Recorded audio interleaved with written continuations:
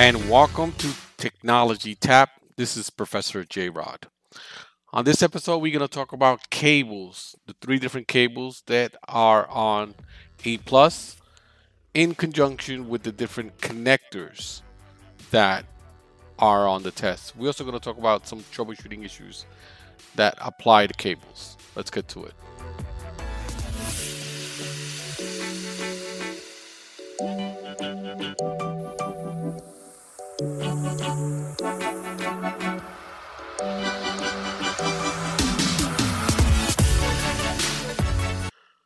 All right, there are three cables that we use.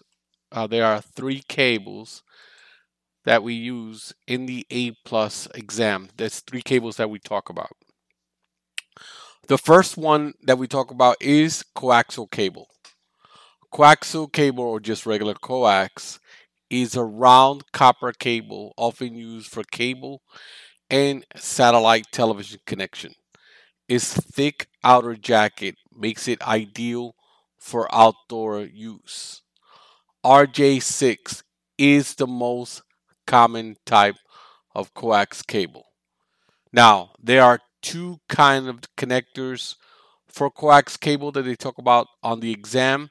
One of them you should be familiar with, which is the F twisting hand screws, which is the one found on your cables boxes on your routers at home.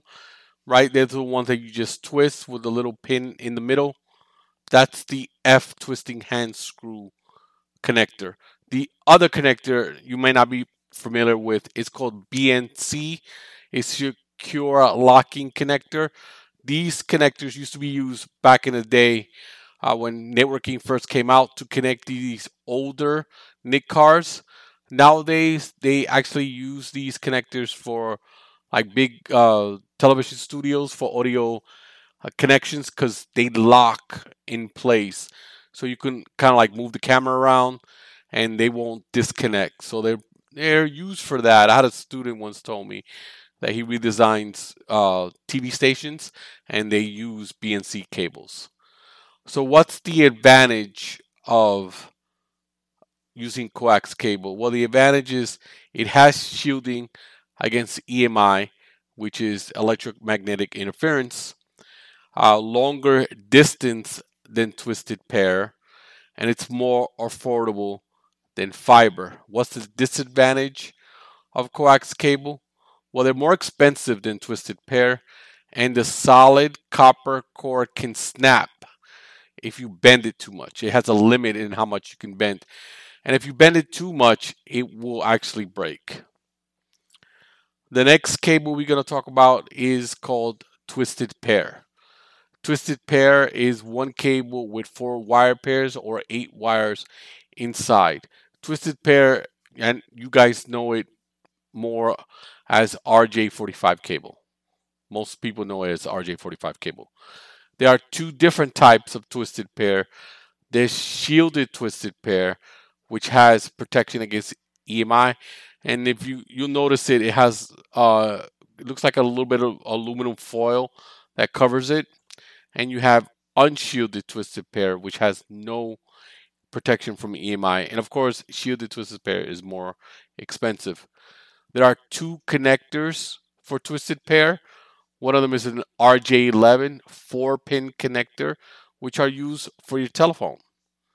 And then there's the RJ45, which is everyone's familiar with, 8-pin connector used in networking. So what are the advantages and disadvantages of twisted pair? Well, the advantage for twisted pair is more affordable than coax or fiber, and it's easier to install and manage. What's the disadvantage? Well, it's limited to 100 meters, which comes to about 330 feet. The next thing we're going to talk about is fiber optics. Fiber optics is used to transmit data using light over flexible glass or plastic.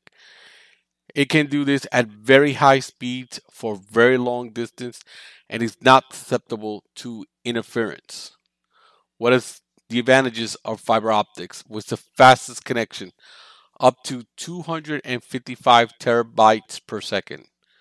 Transmission distance is 100 megabytes per second for distance up to 2 kilometers, 1 gigabit up to 1,000 meters, 10 gigabits up to 550 meters, and is not susceptible to EMI at all. What's the disadvantage? Well, it's a lot more expensive when compared to unshielded twisted pair or coax, and it's difficult to install because remember it's made of glass or plastic, so you can't really bend it as much. This is why we don't have fiber in our homes. When we use a service like Verizon Files, it's great, but when it reaches our house, it's coax cable. We can't have fiber in the house because it's gonna break. You have different connectors. You have four connectors that you have to know for the exam. You have your ST connector, which is your round connector, your SC connector, which is your square connector.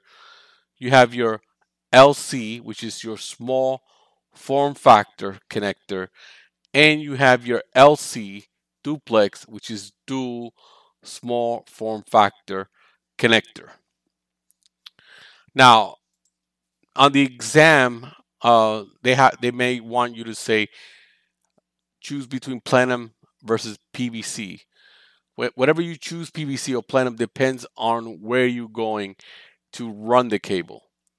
PVC cable features an outer polyvinyl chloride jacket that gives off toxic fumes when it burns. It's commonly used for horizontal runs from the wiring center. So plenum rated cable is used between floors and walls in a building. It has special flame retardant coating. A plenum is a space within the building created by building components designed for management of environmental air, usually in the CompTIA A plus exams. When they're talking about plenum, they usually want you to, the question usually is, where do you install plenum? Usually in a warehouse is is the right answer when they talk about plenum. Only because it kind of burns slowly. So the theory behind that is you able to get everybody out of the warehouse before the cable, engulfs the whole warehouse. So when they're talking about plenum on the A plus exam, always look for warehouse or big building. That's probably going to be your answer. What kind of potential troubleshooting that we may run into as far as cabling is concerned? And this is really dealing with twisted pair because that's what we normally have in our offices.